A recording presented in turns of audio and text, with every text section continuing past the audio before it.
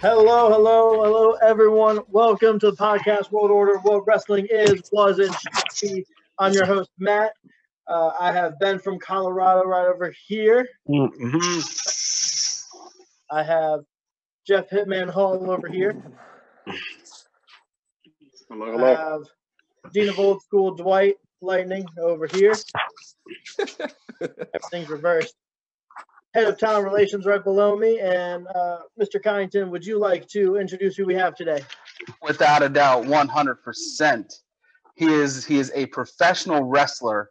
He is a motivational speaker. He is a music producer. He is an ordained minister. He is the current color commentator for Ring of Honor. And on top of all of that, he was on PWO's team for Ring of Honor's inaugural trivia night, which we should have won. Ladies and gentlemen, fans everywhere, Caprice Coleman. Man, with that introduction, the introduction should have had 6 people standing in my Zoom meeting. That's a whole lot of stuff. Should have bring stole Kenny King's K-I-N-G. How y'all doing, man? We're doing Good. How are you today? Blessed, man. Doing good. I'm honored to be part of this, man. I really enjoyed y'all during the trivia game, man. And so when y'all asked me to do this, it wasn't even a second guess. And I don't do a lot of these. But the time that I spent with y'all, how calm y'all were during the game, and then how much information y'all knew about Ring of Honor, I know that y'all truly support the sport, and it really it won my heart. Y'all good people. I saw that look, Jeff. Jeff was like, You know what? We know a lot more than you guys think we know. All right. Sorry. You guys dropped out. I don't want to hear it. Well, Ryan, Pat, and Matt with Caprice. The Ringers didn't make it. That's okay. It's fine. I got nothing, fellas. I got nothing. But man, like you said, it was an absolute blast having trivia night with you, getting to talk to you, getting to know you a little bit better. It was a no-brainer. We had to ask you to come on. Yeah, man. We got a couple questions for you, and we're going to try and fit it all into an hour to the best of our ability. All right. Hey, that's cool with me, man. As much as y'all knew about it, I was like, hey, let's go. That introduction alone, I got to remember each one of those people. Each one of those people has a job. So to start things off, I like to, we talked about Ring of Honor. I want to back up a little bit. I want to talk about your training. And you started in Omega, trained by Matt Hardy and Jeff Hardy. I want to know a little more what that was like, if you don't mind. Yeah, I wrestled all the way through high school, and during my senior year of high school, the summer was over and all, and I think I was like at a video store, and I saw a guy putting up like posters for like a local wrestling match, and at this time I weighed like 125 pounds, and so he was like, they have a local wrestling show they were doing, and at this time it was called like East Coast Wrestling Federation or something like that, and I told him I wanted to be a pro wrestler, and he kind of laughed. This guy was named Commando, and he was like, sure. He said, we'll come, we train at this place or whatever. He gave me the address, and at that time they were training on Sundays, and I went there, and when I went there, Tracy Cadell was there, who's Trevor's dad, who's his wrestler by now? Cameron Graves, or what's his wrestling? Cameron Grimes. Cameron Grimes, yeah. Trevor's dad was there. This time, Trevor was like 2 years old. Okay. and so, but like he was there. Matt and Jeff were there. It's a guy named Jason Arndt. He was in WWE for a while as part of Posse, and a couple of other guys were there. But yeah, that's where I started at. Yeah, I was going to ask if you saw SmackDown this week. They did a little Jeff Hardy. A little vignette, and he had looks like he was in the back of his shirt had the roster from that whole, and including yourself, at the bottom of that. That was just this past week on SmackDown. It was pretty cool. I took a screenshot and sent it to everybody. So it's like, okay, you guys need to do your send homework. that to me, man. Yes, send that to me. I definitely will. Would you say that it was cool as ice? Cold as ice. Yeah. There you go. That's right. I gotta ask, where does the ice name come from? Because I know you said I listened to some other interviews getting prepped for our talk, and I know when you went to try out for wrestling, you thought it was, all right, where's the ring? Let's go. And I know you said, like, my name was going to be Ice. I'm ready. Yeah. It's funny how Ice came up. I've always been into music, and one of the chorus teams that I was part of at school, there was a story, a movie called The West Side Story. And The West Side Story, some of you might be familiar with it, had like two sets of gangs or whatever like that. And one of the gang members' name was Ice. And like when I heard that, I was like, man, this movie was shot in like the 40s, and like this guy name was Ice, man. That's so cold. I'm sure he wouldn't mind if I. And when I was signed out of what, my phone just fell. I'm actually in the car. Let me flip this right here. And so so I started using Ice, and then like and this had to be like in 10th or 11th grade maybe, and like I just adapted it and I just started going with it. And Mortal Kombat came out and they had Sub-Zero, and I was like, that's cool. I'm Ice. You know, Glacier came to WCW, and I was like, yeah, I'm Ice. Yeah. And so it truly came from the West Side Story, and you are the first person to hear that one. I've never been asked that question. Oh, wow. That's awesome. That is awesome.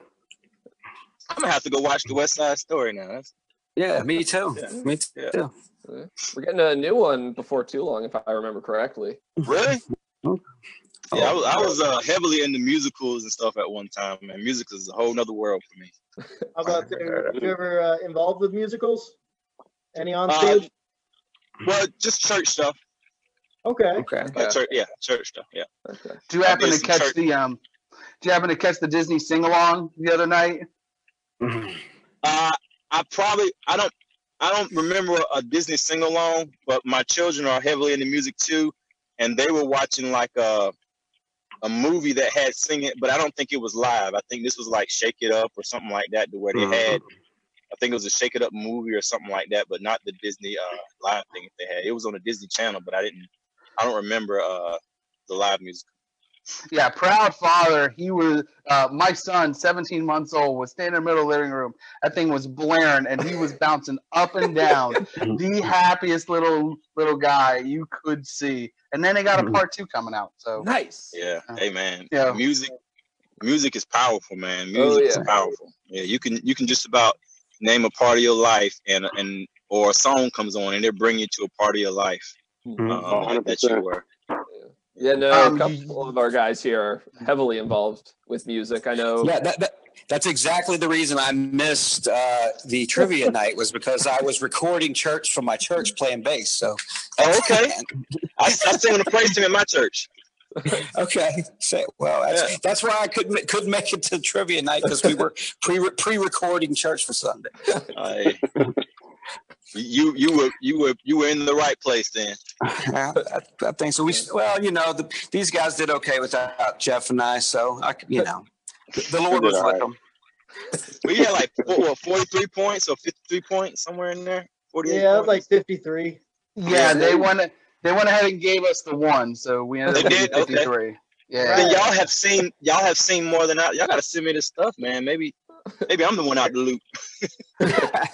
Well, no, when we talked with Beer City Bruiser, he was saying he also wasn't told. So I just don't know if wrestlers were told. Yeah, whoever was on Greg H's team and Jay Dunkerley's fan club, they both got 72 points, and then you had WrestleTalk.com that had 71. What wrestler was on their team? It didn't say in the email, but like you said, it was probably Kenny King or it was Todd Sinclair. Yeah. I want to say, from what I saw, Wrestle Talk had Bruiser. Yeah, Wrestle Talk had Bruiser. I'm not gonna argue with any knowledge of Bruiser, because Bruiser knows a lot of wrestling. So I'm not gonna deny his not. There's some people, like if you said some people like so and so was on the team that got 72 points, I'm like, Google. I'm still sold that Matt Taven looked up every answer. Either he looked up every answer, or he wrote down Matt Taven for every answer. But Matt Taven, the only thing I can say with Matt Taven is since I've been in Ring of Honor, he's at least been trying to get into Ring of Honor. You know what I mean? Right. So he's been around a long time too. Yeah. Okay. Yeah. Well, if I could sort of segue from that, the last couple of weeks we had Beer City Bruiser on, we had Brian Malonis on, and both those guys trained. They did it the old way. Both of them had trained with old school like masters, Killer Kowalski and Harley Race. And so you, on the other hand, is sort of the new generation where, you have some of these guys that just start their own federation. Like, besides the Hardys, you had the Young Bucks, Will Ospreay and the guys in the UK did that. And so, how is that different, do you think? Obviously, how you trained. Yeah, right. I trained in the 90s, mid 90s, and it was almost a sore spot for me because we were ahead of time.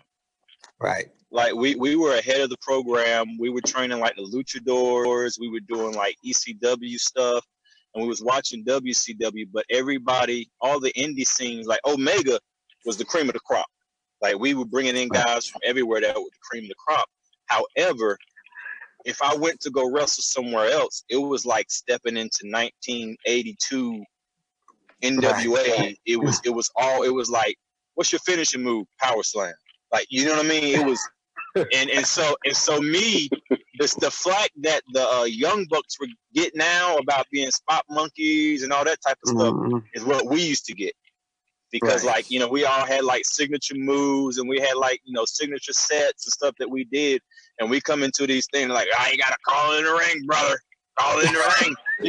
And I'm like, okay, but I got some really cool, or whatever. And so they was like, so you guys, you're messing up the business, or whatever. But like, it was a time frame to where guys that wrestled like the Omega guys, we were either catapulted to the instant star over any promotion we went to, or they didn't want to use us because the booker was the star. Right. That's right. Yeah, I could. It was a huge. That's kind of a thing as I was noticing it, doing my research on your career. I mean that's a reality of the situation. You have the guys that sort of came up the old way, and then the new guys that just sort of said, "Hey, we're going to bust the door down," and huge respect for that because I think that's that's kind of where we are in the business now. The gatekeeper thing isn't really what's working anymore. Go ahead. Like one guy that I can say he gets a lot of flack or whatever, but that I could say he wanted to hold on to tradition for good reasons. To me, would have to be Jim Cornette because I've worked with Jim Cornette and he gets a lot of he gets a lot of flack. But I know Jim Cornette, even though I don't agree with a lot of things he says or does, I know it comes from a good place to him. Because he loves the sport, and there are some things that he says, you just listen to, and you're like, he's not all the way wrong. He just might just be saying it the wrong way. And with today's time, everybody looks to be insulted or looks to be offended. Nobody can really hear what he's saying. Right. Yeah. I would agree 100%. Yeah, a couple of us are not the biggest of Jim Cornette fans, and after his on a dark side, that we were like, you know what? He might not be such a. Have you been watching the Dark Side of Wrestling? Yes. Dark Side of the Ring. Oh my God! Like it blows me away because like the Bruno Sammartino and all this stuff. I was a kid when this stuff happened, and I remember like watching TV, and then they just kind of like he's not there anymore, and you know what I mean? Like a lot of like the Superfly Jimmy Snuka stuff. I'm like, wow. That's some good. It's good. It is. I gotta ask. Season 1 was good. Yeah, absolutely. Oh yeah. I gotta ask because we do a running track of what we think everyone's favorite episode is. What's your favorite episode so far? Oh God. I was really shocked with the Fabulous Moolah episode. Okay. Yeah. I was really shocked with that one, because I had no idea. I had no idea. You can you tell me like some of the episodes, because like off the top of my head I can't think of all of them, but like the ones I know is like Jimmy Snuka, That was good. I saw the because I get season 1 and season 2 kind of mixed up because I watched when I saw season 2, I was like, what have I been missing? And I've been to watch season 1. Yeah. Okay. I did the same thing. Season 1 was Von Erichs, Gino Hernandez, Macho Man and Elizabeth. Screwjob, Montreal Screwjob. Yeah, the Montreal Screwjob. My favorite one from season 1 would have to be Bruiser Brody and the Von Erichs because I was really because I was into NWA where I lived. I lived in North Carolina.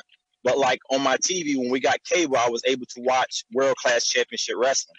Like Iceman King Parsons and the Von Erichs and Lance Von Erich, and then there's Mr. Electricity, and then there was the Berserker, there was the Bruiser, there was all these guys, and so it was like a whole other world to me. And so when the Von Erich thing was going on, and even with Bruiser Brody, like I remembered that time frame, and to me, I was too young to process what was going on. But then watching it back and knowing some of the people now, like, because a lot of the people that are getting interviewed, like, I know, and you see these guys and you know, like, this guy's not lying. This guy's telling the truth. Like, Tony Atlas, he got to tell the truth. Right. He's not going to remember a lot. Like, you know what I'm saying? So he's one of those, Tony Atlas is one of those old guys that, it kind of like me. I'm too dumb to tell a lie because I ain't going to remember the lie I told. I mean, you know what I'm saying? So you just might as well tell the truth. You know, so if Tony Atlas says it, I'm like, hey, what he got to lie about? For sure. Yeah. And for season 2, we've had Benoit, New Jack, Brawl for All, Snuka, Dino Brava, and Dave Schultz. Okay. The first one you said, what was the first one you said? Chris Benoit. That was powerful, man. Oh, yeah. Wow. That broke my heart, man. Even like, wow, that was probably the most emotional one because I feel like because during the Chris Benoit stuff, I was working with WWE, and so I was an extra. I wasn't like I didn't want to say this wrong, and some jive turkey watched the video and Google, but I was one of their main extras, and so I was when that stuff was happening through 2006, 2009. I was overseas, but I knew everybody on the roster. So I'm watching this thing and like it's hitting a whole lot of emotional keys because I really remember the specifics of that time. You know what I mean? Yeah. So yeah, that was a tough one. That the Brawl for All to me was just funny. It was wow. Yeah. But like I didn't know the damage that it did because I was a huge Dr. Death Steve Williams fan, even when he was in the UWF. So when he came to WWE, the WWF at the time, I just knew like he was about to wreck shop. Like because I remember Dr. You know what I'm saying? Mm-hmm. And I knew he was good with Jim Ross and all those guys, and so I just knew it was about to turn, to Dr. Death show. And then after the Brawl for All, it just kind of like wow, it washed him. Back to Japan. Did any of them like change your mind at all about some? Because I know these guys, Jeff and I, we're semi Cornette guys, so we agree with Jim Cornette a lot. And these guys give him, but after they watched that, they sort of changed their opinion. So has your opinion changed on anybody on those? I've always been the way I am with Cornette. Cornette and I are friends, and not friends like Cornette, how you doing or whatever like that. It's just. When I started at Ring of Honor, he was one of the producers, and he's never did anything to me. Now he has stories and all that stuff to where I was like, that daggone Jim Cornette, you know what I'm saying? There are some guys that some of my great friends feel that way about it, but like I can't hate somebody just because one of my friends hate him. You know what I mean? I give everybody 100%, and he's been 100% with me. And then even it'll be years before we see each other. Or whatever, and I seen him the next time I saw him was at the NWA the tag team Crockett Cup. The Crockett Cup. And he came up, he approached me. He was like, "Hey Chris, how you doing?" And this. And then when the Midnight Express, he was standing with the Midnight Express at the time, and we were going over. They told me that I was going to be interviewing the Midnight Express, and he was like, "Thank you." He said, I didn't know who was going to be interviewing them, but down there, you're interviewing them. I don't have to worry about a thing. And he just kind of threw out the skeleton for the Midnight Express interview, and he left. because he was like, I don't have. He's like, if you're doing it, I don't have to worry about anything. So that's the type way Jim Cornette. He's even I worked a lot with him with my promos because at the time that he was there, we had like promo days. We would get flown in like a day or two early, and we would shoot like promos. We had like pre-tape day or whatever, and so that's when I got to spend a whole lot of time with him. And his knowledge for the business is unparalleled, and his wit is unmatched anywhere. Like the timing, his timing on his wit is impeccable. And then the knowledge that he has, and it's got him in trouble because some of the stuff he says on the top of his head, you know, is got him costing some jobs, you know, because it's just in him. It's him. He probably should have been like a Southern Baptist preacher or something. He's good. Like Coming brother love. Yeah. Oh God. The only person I would say that thing has changed my mind about would have to be Vince Russo. Like I lost a lot of respect for Russo because I didn't know that he. When you think from a wrestler's point of view, when you think of the way wrestling was when I was a huge wrestling fan and the way it is now, something happened to make it entertainment.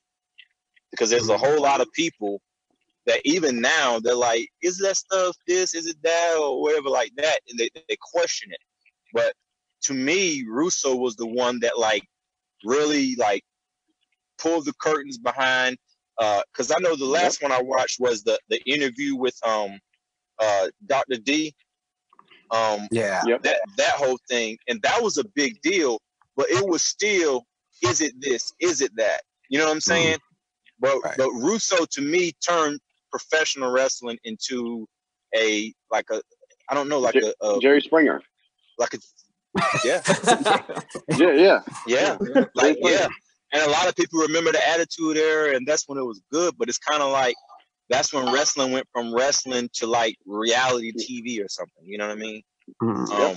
And it changed. It changed. Even being a professional wrestler is different now because I don't. People be like, "Hey, how you doing?" If I never met them or whatever, I don't tell them what I do.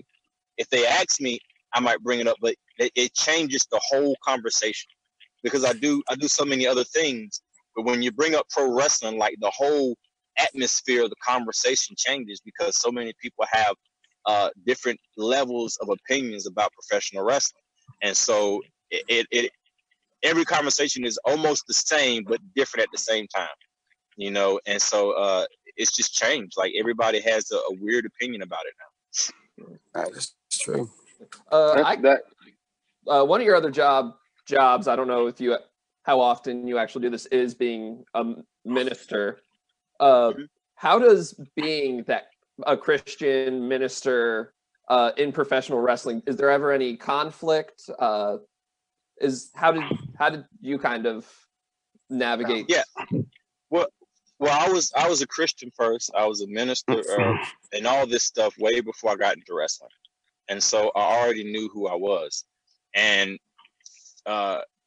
through the grace of God, because of the years that I have in wrestling, because I'm over 22 years now. Whenever I would walk in the door, people already know who I am and what I stand for, you know. And so it's been very, very, very rare situations to where anything was ever questioned about what I would do, what I would say, and all. And for the most part, I'm not a Bible beater. I don't walk around saying, did you do this? No way. I've heard it saying, it says, preach the word, preach the word, preach the word. And if you have to, use words, you know what I'm saying? And so I'm one of the ones that I want to live my life. I'm not perfect. I don't judge anybody that's not perfect because I'm not perfect. If you're not walking around saying that you're a Christian and you save and you're living any kind of way, who am I to say anything about you? A duck's going to look like a duck. You know what I'm saying? Now, if I see that duck barking, I'm going to say something. You know what I'm saying? You know, and so it's always been my job to live. It's my job to live the life in front of them. And when I live the life in front of them, through the grace of God, they see that it's not a character. You know what I'm saying? And so they respect it. you know. And so I've even seen situations to where, you know, there'd be rats or whatever around, and the rats would be questioning about who I am, and the guys would be like, leave him alone. Like, and so I don't even get approached with a lot of mess because the guys take care of me, you know. And a lot of them, if they want to talk about something, I try to stay approachable, and they know, like some friends I have that I'm closer to, some guys than others, and they know me and all, and so it's more on me to be who I am. There was a situation one time in Wildside where I had to work with a wrestler who was like a pronounced Satanist or whatever like that. And they brought me in a room and it's like, hey, we want you to work a match with him. I know that he's a Satanist and all that. Are you okay with working with him? I was like, why wouldn't I be? I serve the true and living God. Why would I be here working with somebody that doesn't? You know, and we had a great program. And we talked and all that stuff, and I wasn't like doing this. And I think through the program, he saw my life. He saw who I was. You know what I'm saying? I'm not saying it changed him, but I wasn't going to be like, no, I'm not touching that guy. Why? You know, I stand behind something that not only that I believe for a long time, but I have a personal relationship with. And so I've been through too much for somebody to try to talk me through this stuff or talk me out of it, you know. And so you can't make me doubt him. I know too much about him. You know, you might want to ask the next question because you're going to. That's all right. Real quick, because I feel like this is a good time to bring this up.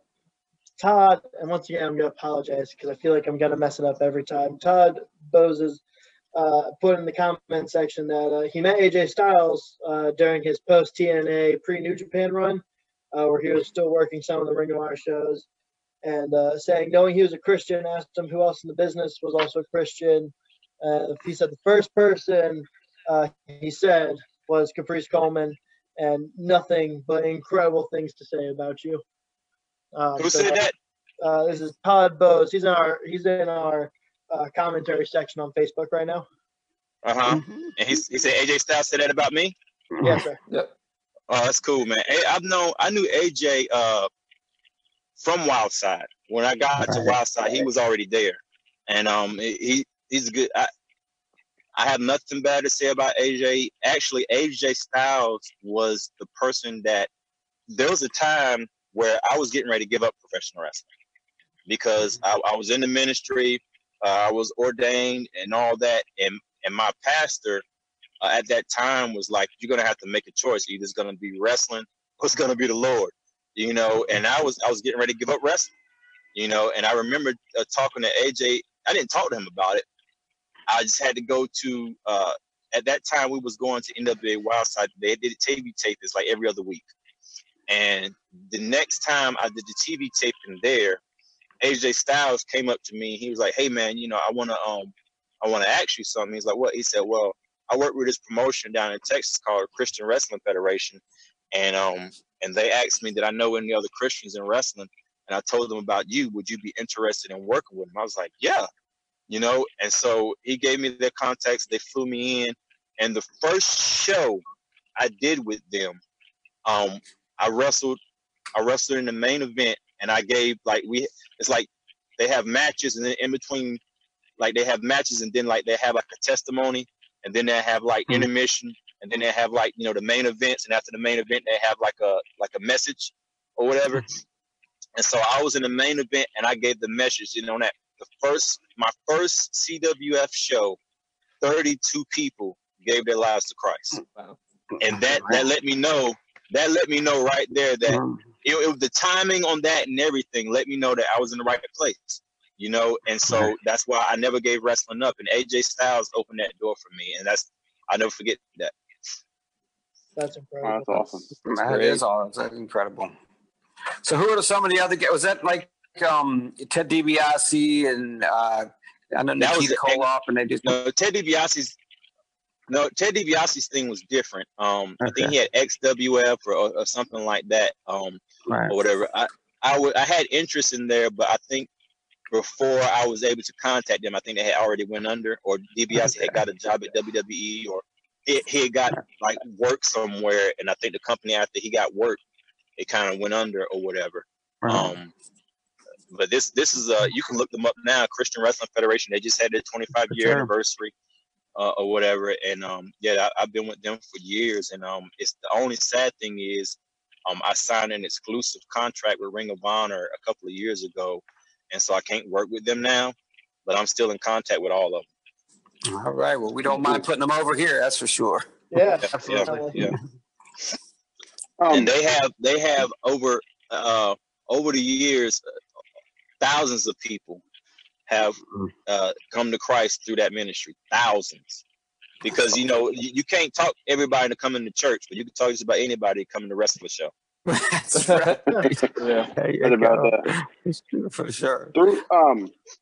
Through the years and of all your time wrestling, what would you say? I mean, not necessarily your best match, but like best angle, best program, or like when did you maybe get to a point in your wrestling career where you thought like, man, like I'm at the top of my game, or like you felt like you could do anything, or you just were in the zone, There's a couple of times. I think the first time will have to be NWA Wildside, and I'll probably be talking about that a lot because NWA Wildside was a promotion that I think it's NWA Anarchy now, but it was a promotion that was a developmental deal for WCW for a while, and they did TV tapings like every other week, and so sometimes the guys from WCW would be there or whatever, and there was a guy, Jason Cross. Well, Jimmy Rave was a good feud.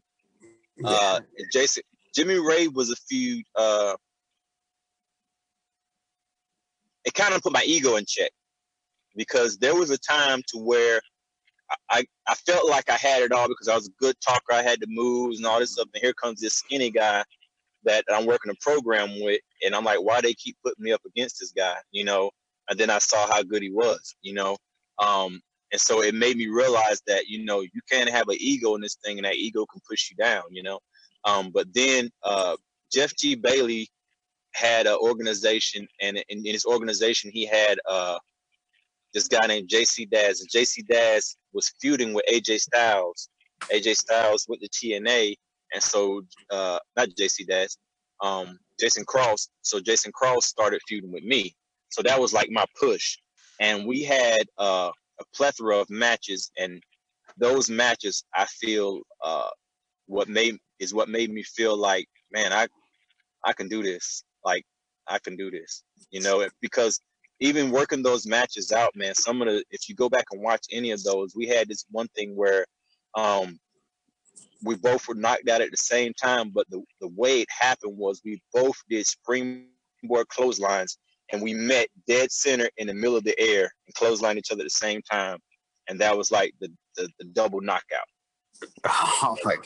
Yeah, and it was like I was like at that time I was like, I could tell my body to do whatever and it's gonna do it. And I could look at something. I remember like I could walk somewhere and I could tell whether I could jump on top of this thing or whether I would have to use my hands.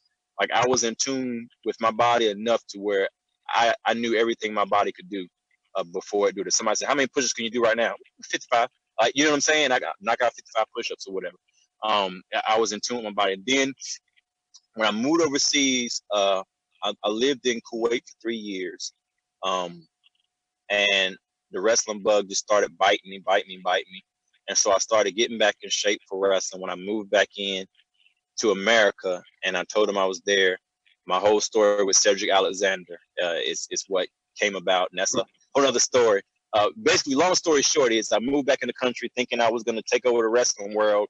And everybody that I called was like, yeah, we could use you, but we're going to pay you this much. I was like, no, this is my fee. It's like, well, we can pay Cedric Alexander this much and he's going to do this.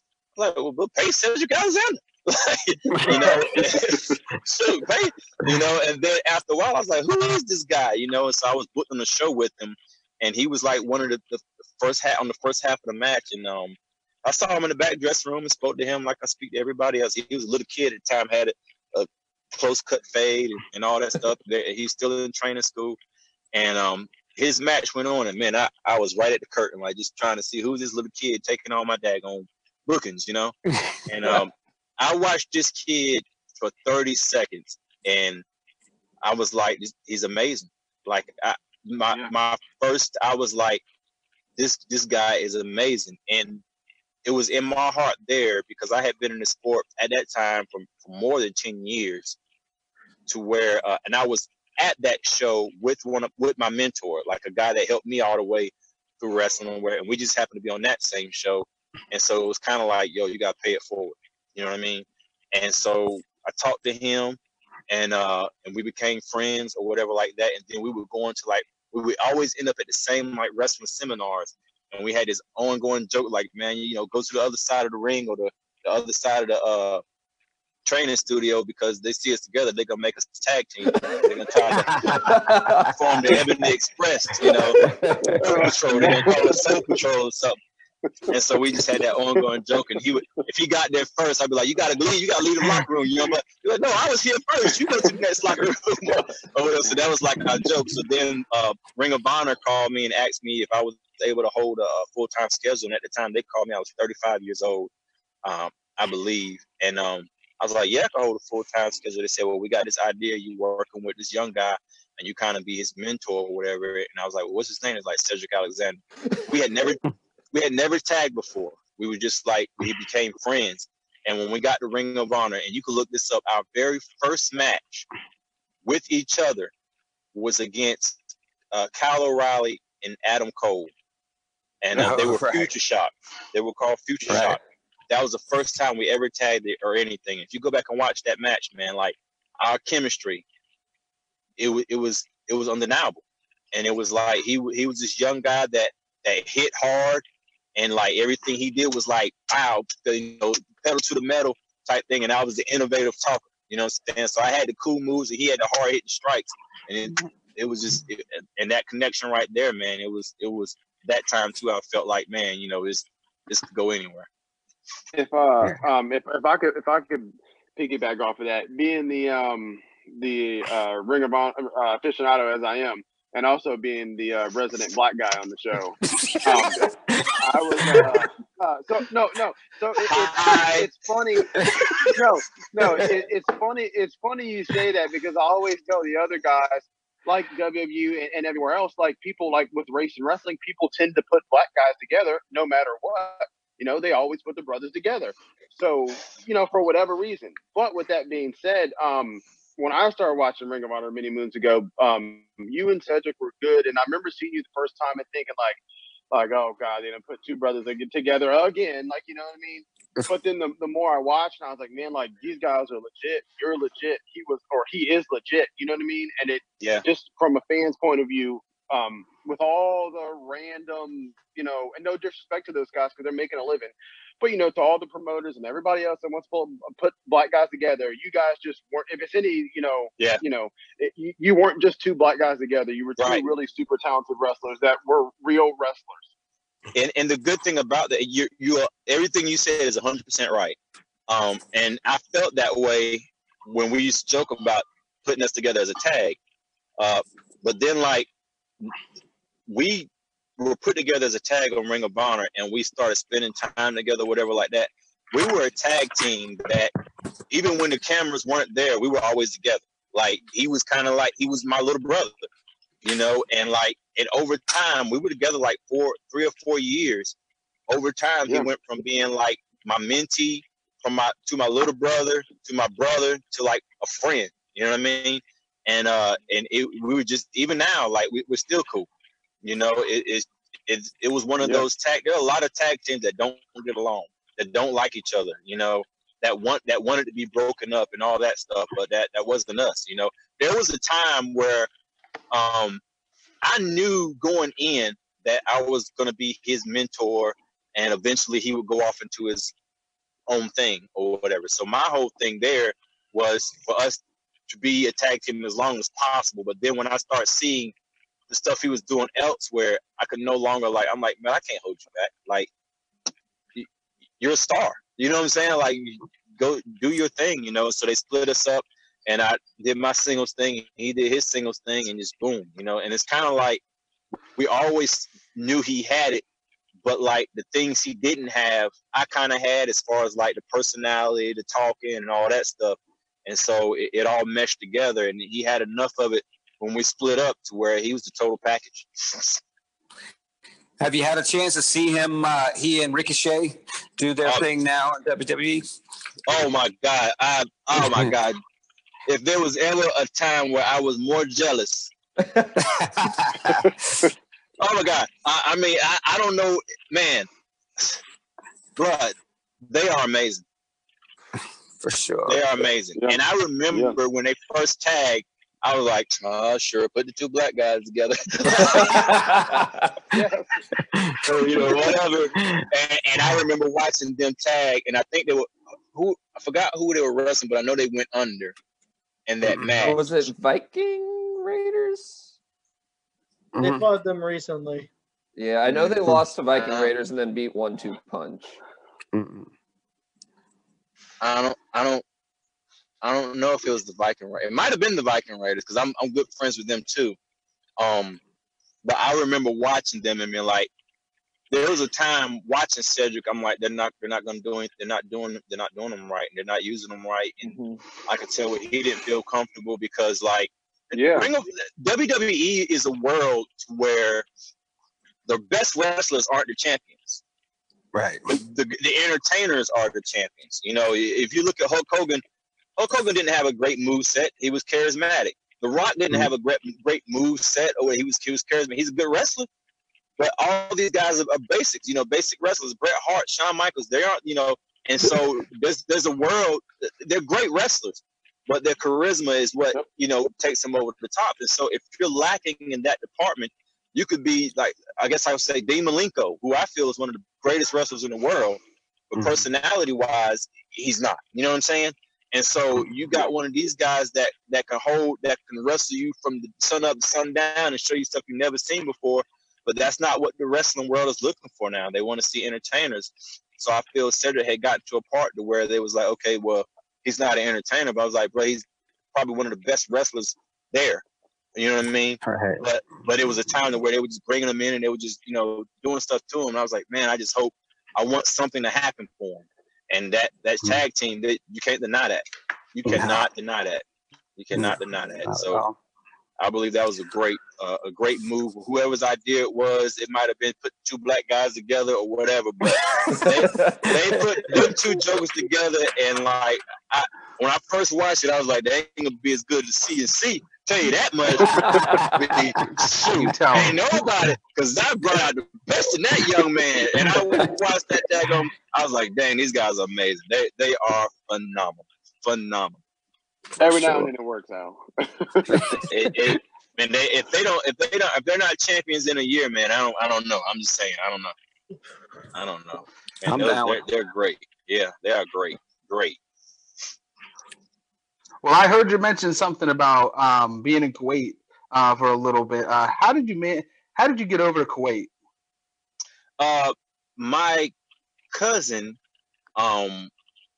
worked in she like military contracting or whatever, and they were looking for military contractors, which is basically like you're not in the military but you work for the military. It's like you have civilian jobs or whatever. And I had just got married, and my wife and I, it was 9 to 5 type.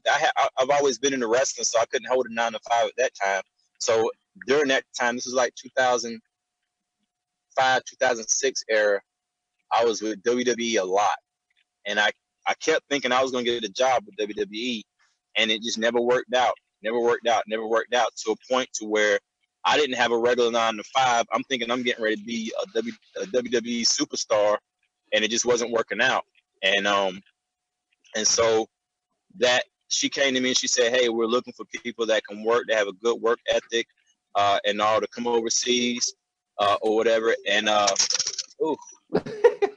I'm sorry. Somebody else is trying to ignore. Okay. Somebody else was trying to get me on a Zoom call. I was like, did I lose contact or something? Then the phone fell. But anyway, so I went over there. I got the job over there, and I stayed there for 3 years. And so I did logistics work for the military, basically like soldiers move in and out of the country. And what I did was handle their personal effects to where they're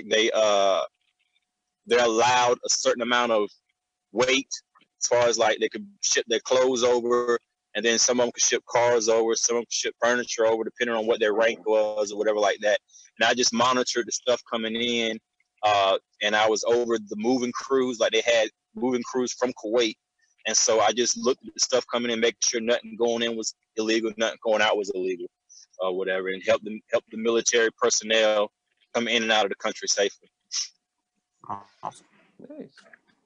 Did you get to see any of those shows when don't they have some wrestling shows over there? Oh man, yeah, and it was crazy because in a way they were like 6 months behind. So when I got to Kuwait, it was crazy because I would be walking down the street and they would say, "You WWE, I know you." Because I was in WWE a lot, and I was like, "Really?" That's like, "Yeah, you don't win." I'm like, "Yeah, that's me. Oh, so nice, so cool. Come in. So I was an instant star with them, man. Like if they watched wrestling, like it was kind of like I was on TV. Stuff that was shot 6 months ago was showing there or whatever, and it was like me doing matches with Chris Masters and just different people I did matches with or whatever on Velocity or whatever like that. They were big on like Velocity or whatever, and I was on a lot of Velocity and all that, and so they was like, "We know you, WWE." It's like, yeah. I was like, "Oh shoot!" It's like, "You don't win." Yeah, that was the thing, man. That was it. I didn't care. Shoot. It's all right. All right. So we have a couple other questions here. I'm trying to make sure we don't run out of time. Yeah. So, what's been one of your favorite matches that you've gotten to wrestle so far, as well as do you have a favorite match that you've been able to call on commentary for?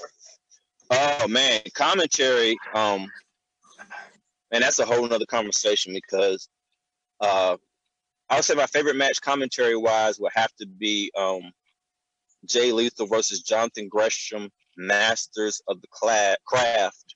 I'm not going to try to spit out a year because I'm going to mess it up or whatever, but it had to be between 2017 and now. But we knew they were going to wrestle and it was going to be, a technical match. But I remember calling that match and just like being amazed. And like one thing that I try to do in commentary is all of my emotions are raw. Like I'm a fan watching it. I love what I'm watching. I love my job. I love what I do. And I try my best to make whatever I'm watching at the time about those people, because I hate, watching commentary or wrestling or whatever, and the person on commentary is trying to put himself over. You know what I'm saying? I'm like, man, there's two guys in the ring that are supposed to be in the ring, and it's my job to get that story across while they're in the ring, what they're doing in the ring, how much athleticism it takes, and the different styles or whatever like that. And it was just a match that was so fun to call because they had so many stories in the match that if you were just watching, you could kind of overlook. But I had, through the grace of God, I had the ability to pull it out to where when I would go back on Twitter, people were like, "Man, Caprice Coleman really, made that match make sense," or whatever like that. But the match was one of the best matches I saw. And then Madison Square Garden, I don't remember a specific match, but I remember looking out in Madison Square Garden and seeing over 26,000 people and realizing I'm in Madison Square Garden, and the tears just started going down my eyes, man. I'm like, you can't fake that. Like this, I'm in Madison freaking Square Garden working. You know what I'm saying? Like moments like that. The Mecca. I remember calling my first pay-per-view, and at the time I think Colt Cabana was there, and I think he couldn't make that show. So I've been like a third wheel for a long time in Ring of Honor, and every once in a while it's me and me and the play-by-play guy. And I remember it was me and Rick Abani on one of the pay-per-views where it was just me and him, and it just gelled off. And I was like, man, like we're really doing this. You know what I mean? And I think I had a time with Nick Aldis. Me and Nick Aldis called the show, and like we gelled together. Like he's a good person too, So those are the times with commentary that just let me know that I feel I'm in a good place. I never. If you told me 10 years ago that I was gonna be a wrestling commentator, I would probably laugh.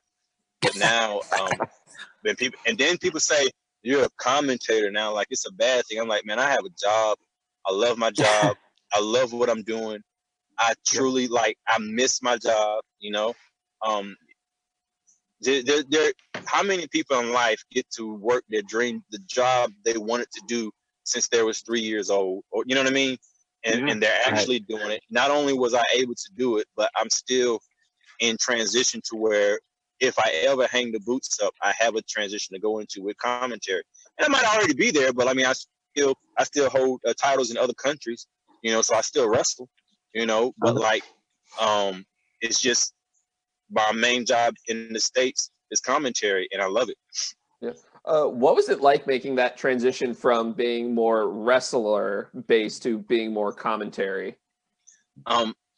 It was a transition that I wasn't aware of until it happened. And I think it my take on it is that I feel Ring of Honor had took a turn to where Ring of Honor tries to stay as much as the sport as possible, much as athleticism as possible. And I have the athleticism in sports and all, but I'm an entertainer as well, And so I think it got to the point to where they were using me where I fit best at. And I remember talking to them one time because I would go there sometimes and I would be helping producing, or I'd be doing something in the back, or I would be interviewing somebody. They gave me the Coleman's pulpit, and then I was manager for ANX for a while. We did the Rebellion, we did this or whatever, and I just noticed that I was wrestling less and talking more. And I was like, oh man, I'm about to lose my job.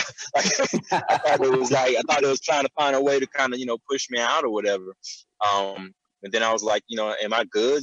During one of my yearly contracts negotiations, whatever, it's like, no, you good. They say the way they explained, they say, you'd like the Swiss Army knife, a Ring of Honor. We know wherever we put you at, it's going to be good, and we're where we need you at now. They said stay in shape. They said don't fall out of shape, because if we need you in the ring and then you jump in there, you got a big old pot belly. You know what I mean? Or whatever. But they said you're where we need you at now, and Ring of Honor's never lied to me. People say, well, where are you going to go? When you going to go to WWE?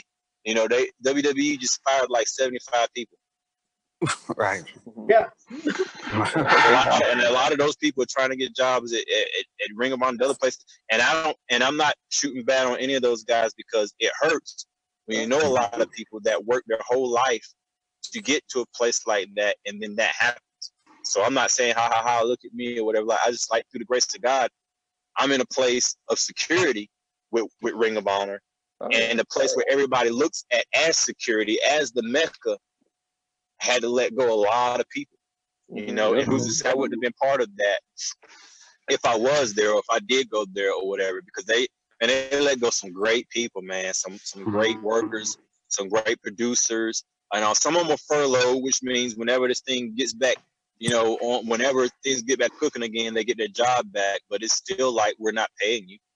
And so that was probably the saddest day in wrestling for a lot of wrestlers, because as a WWE star, that's sad. But then as somebody looking to go to the WWE and seeing your dream having issues. Mm-hmm. Did you see what I'm saying? That's like your dream, the place you want to go is firing people.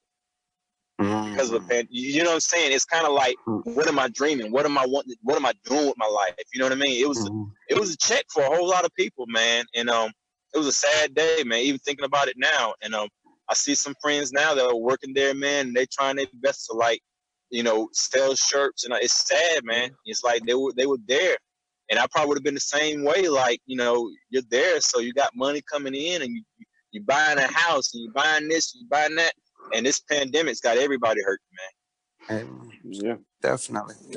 I know you're definitely trying to pull your part on your end to do what you can. I do want to make mention of some charity work that you did a little while ago. Yeah. You want to go in a little more detail about that? You just said I'm gonna. You said you was gonna do it, and then you handed it to me. But hey, that's fine. I just wanted to make sure that you heard what you said. That's all. But, because I forgot to add humanitarian to the list of. But yeah, I work for an organization called Premier Christian Events, and what Premier Christian Events does is we put on like concerts, races, and different fundraisers to raise money. And the money that we raise goes to kids that go to Title I schools. And Title I schools are kind of like schools that are in the low income areas or whatever. And Title I schools, they get money or whatever, but the children don't. You know, so you got a lot of these kids that go to school, man, and like they're holding their head up, but when they go to school, that's the only meal they get. You know, they go to school, you know, that's the only the first time seeing lights, because some of them don't have lights. Bruh, I've been out in the morning, and if you want to be humble, you live in a big city and get up early in the morning and drive by a storage unit, like a one of these new extra space storages or something like that. Just park by a storage unit. You want to be humble? You park by a extra space storage unit 7 o'clock in the morning, and you see all these kids come out from over the gates and all this stuff to catch a bus, because they're homeless and they're living in the storage units with their parents. You know what I'm saying? Or go by the Salvation Army, and you watch all these kids that their parents have gone through hard times. You know what I'm saying? And so they're living in the Salvation Army, and the bus comes and pick them up. And you don't know, when these kids get to school, you don't know the difference between these kids, because they got to put on that face like everything is okay.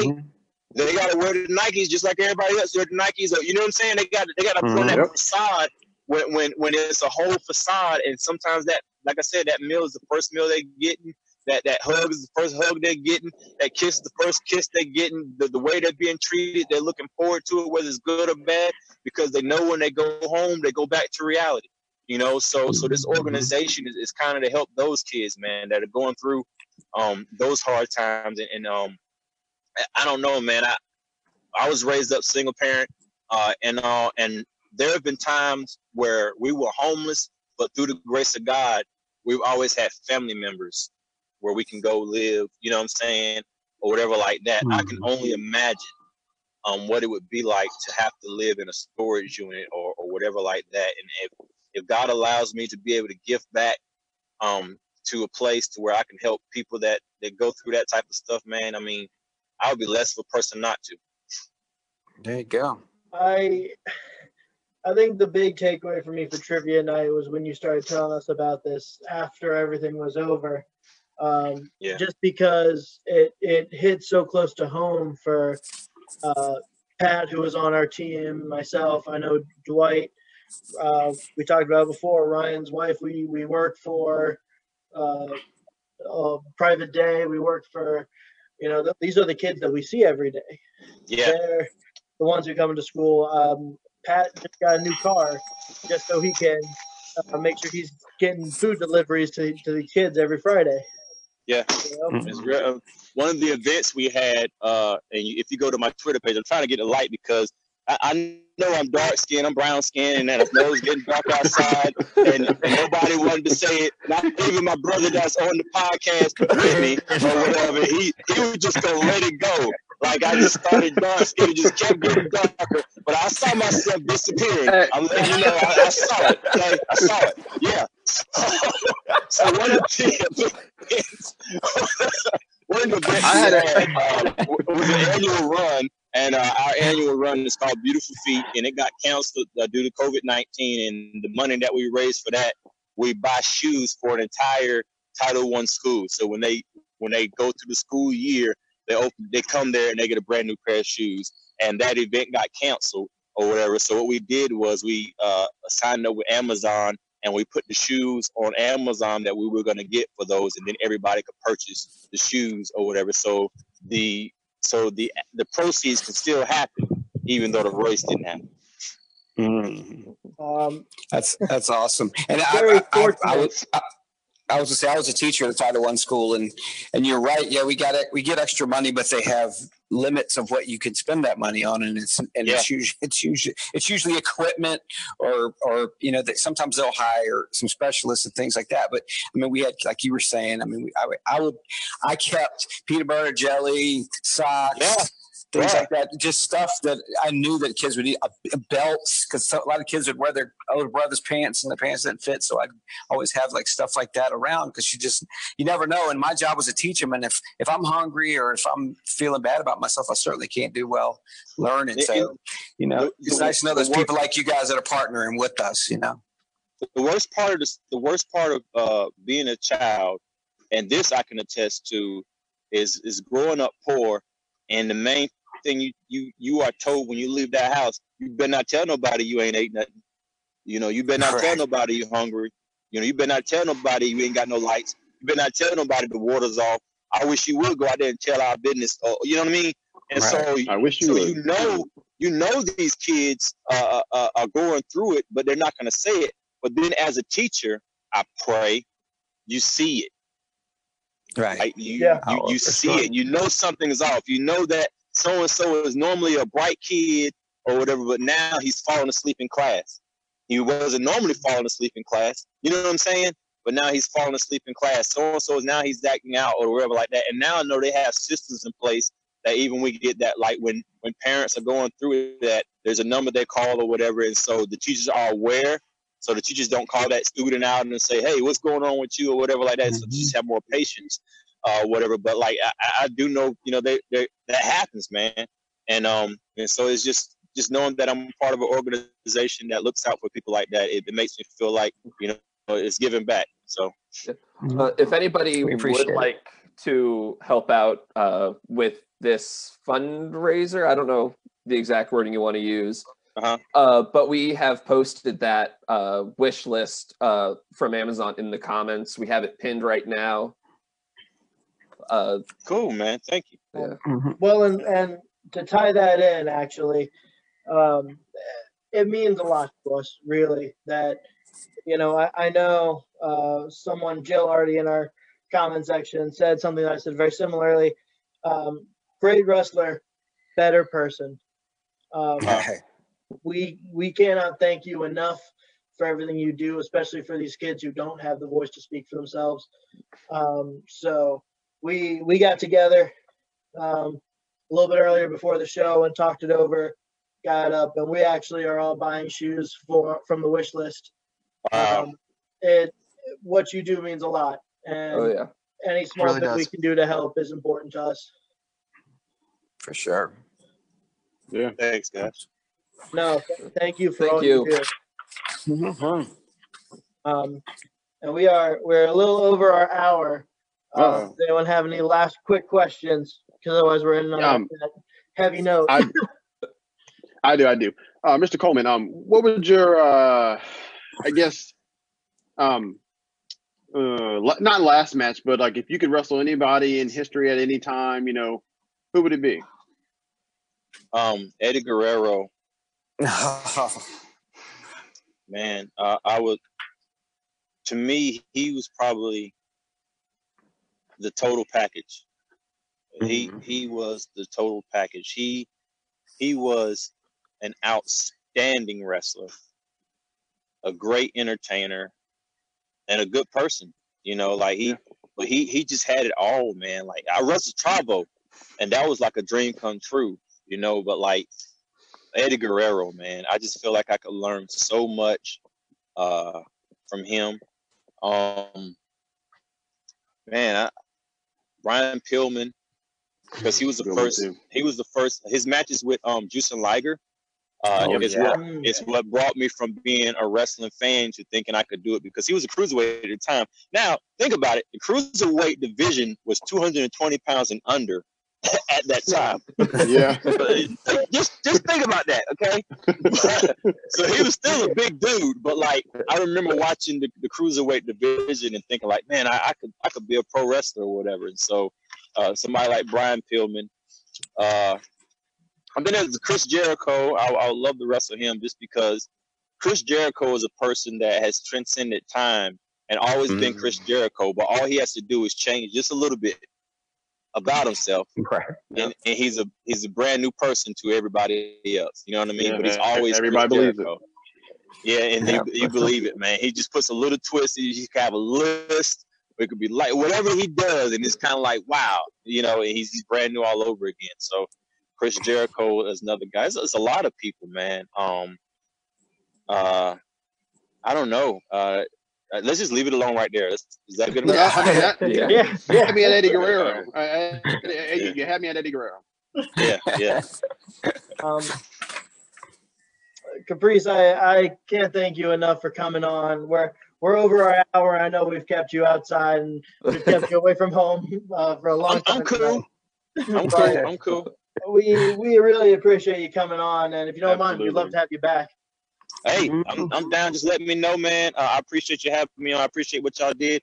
And man, that y'all got me in my emotions, man. Saying that y'all helping out with the calls and stuff, man. Like that's big, man. That's huge. That's huge. I really appreciate that. And the cool thing about that, and I'm not gonna make it about that, but the cool thing about that is I purchased shoes there too, and like to see that these shoes don't stay there. Once you purchase them, they disappear. So you know it's not. Who's gonna stack up a whole bunch of shoes, different sizes? You know what I'm saying? We made this thing as real as we could, so people knew that their money was going to the right place, man. And for y'all to link on it, y'all sharing the link, y'all purchasing.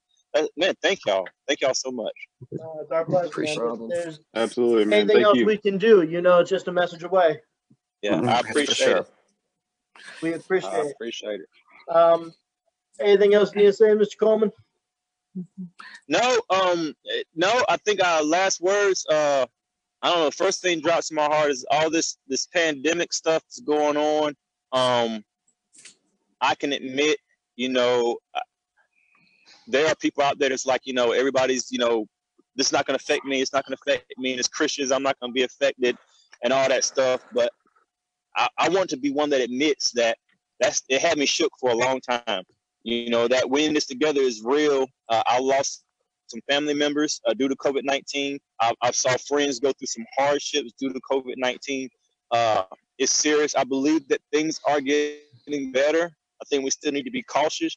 But this brought up for me that I think this is a time in life that we need to realize that we need to make peace. There's a lot of people, family members that don't talk to each other, people that don't talk because of this and because of that and all that stuff. And I get it. Everybody's not going to get along. But the worst thing that can happen is you got your mom that you don't talk to because she was mad at you because you was dating somebody or something crazy and she dies. You realize how much you love her in that instant, So if there's anybody listening, I'm probably not talking to anybody, but if there's one person listening that you got out with somebody, you don't have to call and say, I'm sorry and all this stuff, but open those doors of communication, man. Peace and forgiveness goes a long way, because the worst thing that happens is you be at a funeral. You can always tell at a funeral, and I've done a lot of funerals with ministry, you can always tell what person wasn't right with that person when they died, because that's that person that's trying to crawl in the coffin. You know what I'm saying? That's that person that's, you got to hold up because they took that person. They're human. But at that time, you can tell they took that person's existence for granted, and they didn't make it right before that person died. You know what I mean? And so if there's anybody listening that is going through that situation, I would encourage you to just be at peace with that person. That's it. That's all I would say. That's my final stuff. Sorry. Thank you. Yeah. Once again, can't thank you enough for coming on. Guys, that's it from PWO. Once again, if you can, please help out. Link is in the comment section. Like, share, subscribe. Follow Mr. Coleman. He's going to be able to give you all the information so you can keep helping, all right? Thank y'all very much. Stay safe. Have a good night. Stay safe. Can y'all edit the part where I started going real dark and they couldn't see me, and my brother didn't help me out, and he just let me start disappearing on there as I was disappearing? I was like, man, all I see is my eyes and my teeth. And my brother would say, it took me. You just left it alone. So if y'all could, when y'all show this thing, just brighten up that part so maybe you can see my forehead or something. I don't know. This is the part where we tell you we're live. We're Hey, live yo, on I Facebook. feel like Sid Vicious right now.